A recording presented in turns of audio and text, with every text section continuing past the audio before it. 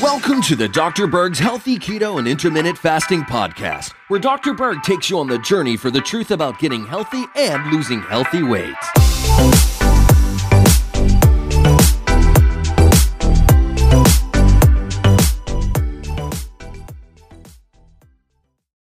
In this video, we're going to talk about what fast foods can you eat on keto.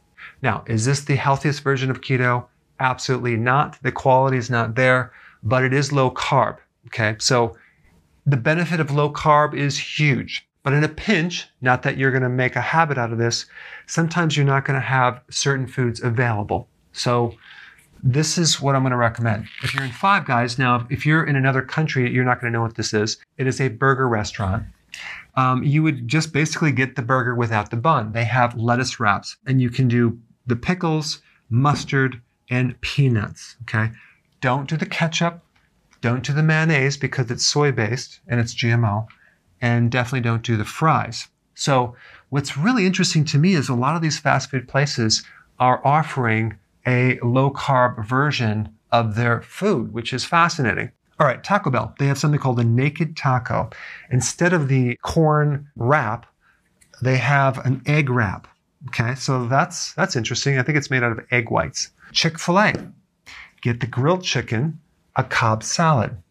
And of course, no soda, no sweet drinks, no soups, no mayonnaise. I mentioned that before. And you could just go for the grilled chicken, not the breaded chicken. You could probably take the breading out and eat just the chicken if you wanted. Okay, Chipotle. Now, of course, you're not going to do the wrap. You're going to do the bowl.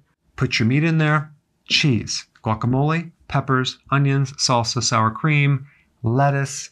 Don't do the corn. Don't do the beans. Don't do the rice or the wrap. I'm sorry. McDonald's.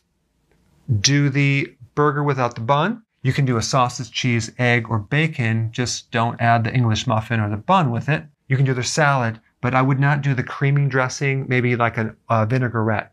But like I said before, don't do this on a regular basis. Don't make it a habit. The problem is some of this food might have some MSG in there, and that causes a problem with your blood sugar. And you're going to find maybe the next day you're craving it more. So now you know it's affecting your blood sugars. So I just wanted to give you a couple ideas of things that you can do in certain environments. All right, I'll see you later. So if you want more knowledge on how to create a healthy body, subscribe now and get daily notifications. Daily notifications, that sounds weird. Well, I'll just remind you on a daily basis. How about that?